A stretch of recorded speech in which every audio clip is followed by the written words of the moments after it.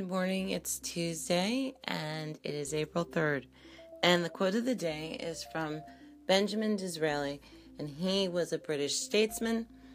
He was born December 21st, 1804, and he passed April 19th, 1881.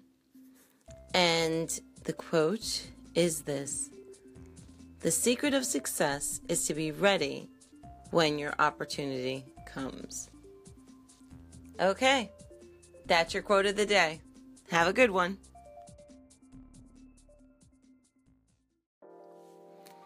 And here are your horoscopes from the New York Post and Sally Brompton for April 3rd. Aquarius, be as carefree as you please today. Don't let a single thing get to you. Others may say you are being irresponsible, and maybe you are, but everyone needs to let off steam once in a while. Or would you prefer to wait until you explode?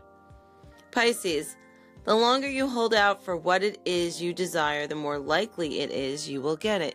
You can be incredibly stubborn when you put your mind to it, and no one will be able to break down your resolve or deflect you from your goals. Aries, the sun in your sign promises that everything will work out for the best, no matter how much short-term aggravation you have to put up with. If you feel like taking a risk or two, then do so. Chances are they will pay off in a big way. Taurus, cosmic activity in the most sensitive area of your chart means you want to withdraw from the world and spend more time with your thoughts, and that's no bad thing. The more thinking you do now, the more success you will enjoy later on. Gemini, if you are not entirely sure that the course of action you are about to embark on is in your best interest, you must seek advice from friends and allies.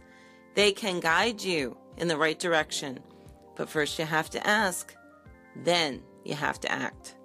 Cancer, if you let those around you know what it is you desire today, there is every chance that they will give it to you. Your confidence may be lacking a bit at the moment, but you must not let that stop you from pursuing your dream.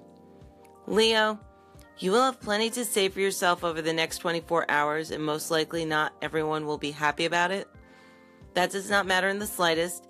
Don't hesitate for even a moment to put your thoughts into words. Your opinions matter. Virgo, a project of some sort may be costly in the short term, but it will pay off handsomely in the long term. So get on with it. Investments of all sorts are under positive stars, so there is no need to be cautious, but of course, be sensible too. Libra, cosmic activity in your opposite sign will encourage you to take on your rivals at their own game. Make sure you act as if there is no doubt at all that you will win. Looking the part will take you at least halfway to success. Scorpio, keep doing what you are doing on the work front and don't listen to those who say you are on the wrong track. The truth is, they are jealous of your ability and don't really want to see you succeed. Hey, make sure you disappoint them. Sagittarius, if you are in any way creative or artistic, now is the time to advertise your talents to the wider world. The more assertive and dynamic you can be today, the more likely it is you will be rich and famous tomorrow or the day after. Capricorn, try to be more open about your feelings over the next 24 hours. It won't be easy, not with Saturn in your sign, but according to the planets, you need to release some of that anger and frustration that has been building up in recent weeks. And these are your horoscopes for April 3rd.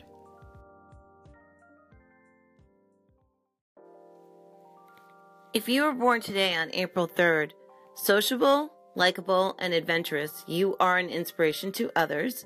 You are versatile and multi-talented, but often restless, so it can be difficult to choose one life path and stick to it.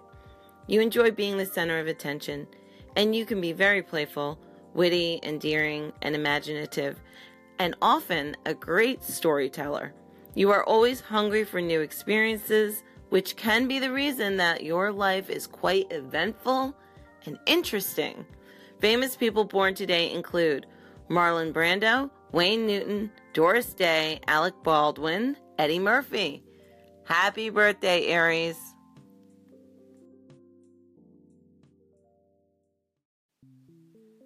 Today in rock, April 3rd, 1956, Elvis Presley makes the first of 2 appearances on the Milton Berle Show, live from the flight deck of the USS Hancock. He earns $5,000 for performing Heartbreak Hotel, Money Honey, and Blue Suede Shoes. It's estimated that 1 out of every 4 Americans sees the show.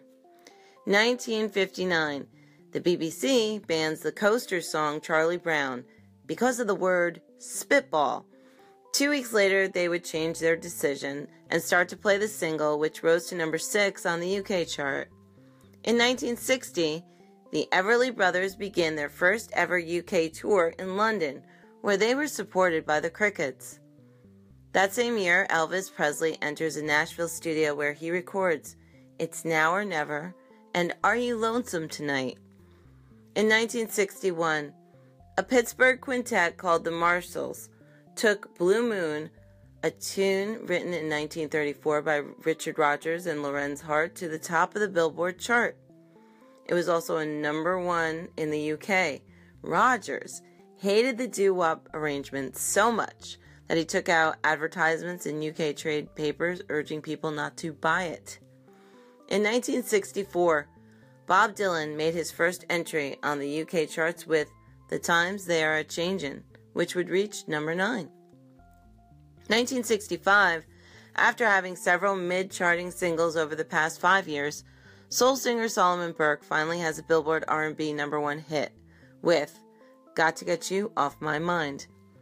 In 1969, the Doors' Jim Morrison turns himself in to the FBI in Los Angeles.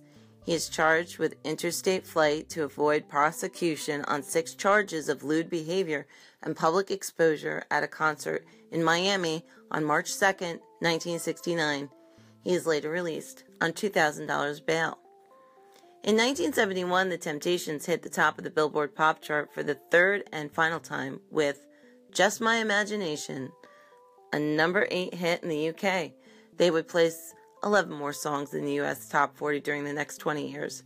In 1973, Capitol Records issued 2 Beatles' greatest hits packages, The Beatles, 1962 to 1966, and The Beatles, 1967 to 1970. Fans call them the Red Album and the Blue Album. In 1976, Johnny Taylor's Disco Lady climbed to number 1 on the Billboard Pop chart. It would become the first disc to be given the newly introduced Platinum Award by the RIAA. In the UK, the song reached number 25. That same year, a song about the death of his pet dog called Shannon by newcomer Henry Gross entered the Billboard chart, and it would go on to be a number 6 hit. In 1988, the Traveling Wilburys record Handle with Care in Malibu, Florida. The quintet is comprised of Nelson, a.k.a. George Harrison, Lucky, a.k.a. Bob Dylan, Otis, a.k.a. Jeff Lynne, Charlie, a.k.a. Tom Petty, and Lefty, a.k.a. Roy Orbison. In 1989, 23 people were arrested after several thousand fans without tickets tried to crash a Grateful Dead concert at the Pittsburgh Civic Arena. In 1993, Ray Charles became the first performer to have hits on Billboard's charts in 5 different decades when his version of Leon Russell's A Song for You entered the R&B singles chart. In 1998, Michael Jackson's daughter Paris Michael Catherine Jackson was born. In 2008, with her 18th chart-topping hit, Touch My Body, 38-year-old Mariah Carey passed Elvis Presley for the most number 1 songs on the Billboard singles chart, placing her second only to the Beatles.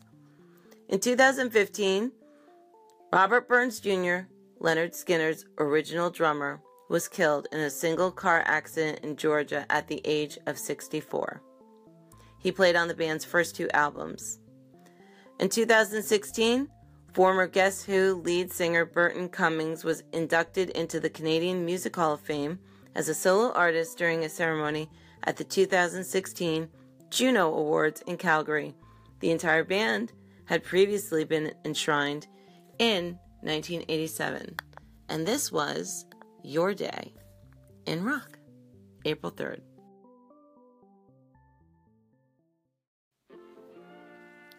So, a child asks, can a kangaroo jump higher than the Empire State Building?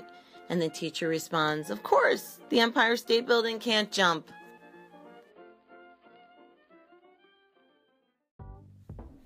So, today on Ultimate Guitar, there's an interesting article. GNR manager / playing with that pedophile Michael Jackson was the beginning of the end for GNR. Oh my goodness, what a headline. What the heck? So, you just have to read more. Former Guns N' Roses manager Doug Goldstein talked about / collaborating with Michael Jackson on 1991's Give In To Me, saying it was that song that marked the beginning of the end for the band. Chatting with Guns N' Roses Central, Goldstein pointed out that the collaboration took place shortly after Axl Rose emotionally opened up to Interview magazine about his father sexually abusing him as a child. So he does that huge interview, he bears his deepest, darkest secret, and / comes to my room 2 months later and says, hey, I'm going to play with Michael Jackson. What? No! So everybody in the industry knows that Eddie Van Halen got $1 million for Beat It. I said, at least let me negotiate the deal. No, it's already negotiated. What do you mean? You're not going to let me do my job? I said. Look, I need to go to Axl with some ammunition to explain why you're going and hanging out with a pedophile. / said, it's already negotiated. So I said, at least give me some ammunition to go to Axl and tell him, but yeah, he's getting X amount of dollars. He said, he's giving me a big screen TV. Hang on, what? Yeah, he's going to give me one of those big 72-inch screen TVs. So that's what I go to Axl with? You're going to play with a pedophile after he just bore his soul for a big screen TV? Yeah. That was the beginning of the end right there. That sealed the fate of the band. Axl never again thought of / like his brother. And like I said earlier, the greatest thing I ever did was let Axl know what they thought of him, because he loved those guys. He thought they understood how damaged his own life was. I don't know. This sounds like a lot of crap to me. How about you guys? I'm not sure. This is a really weird article. I'm just sharing it with you. I'm a little skeptic, my opinion here. But, I do get that Axl had some really complicated family dysfunction. Very, very deep-rooted. And I'm not sure that that's always good to let out to the world. You're not always healed from that. You may be talking about it, but you're not actually really healed from it. And so the repercussions of letting that go too early to such a wide amount of people also could have been, a lot for him to deal with.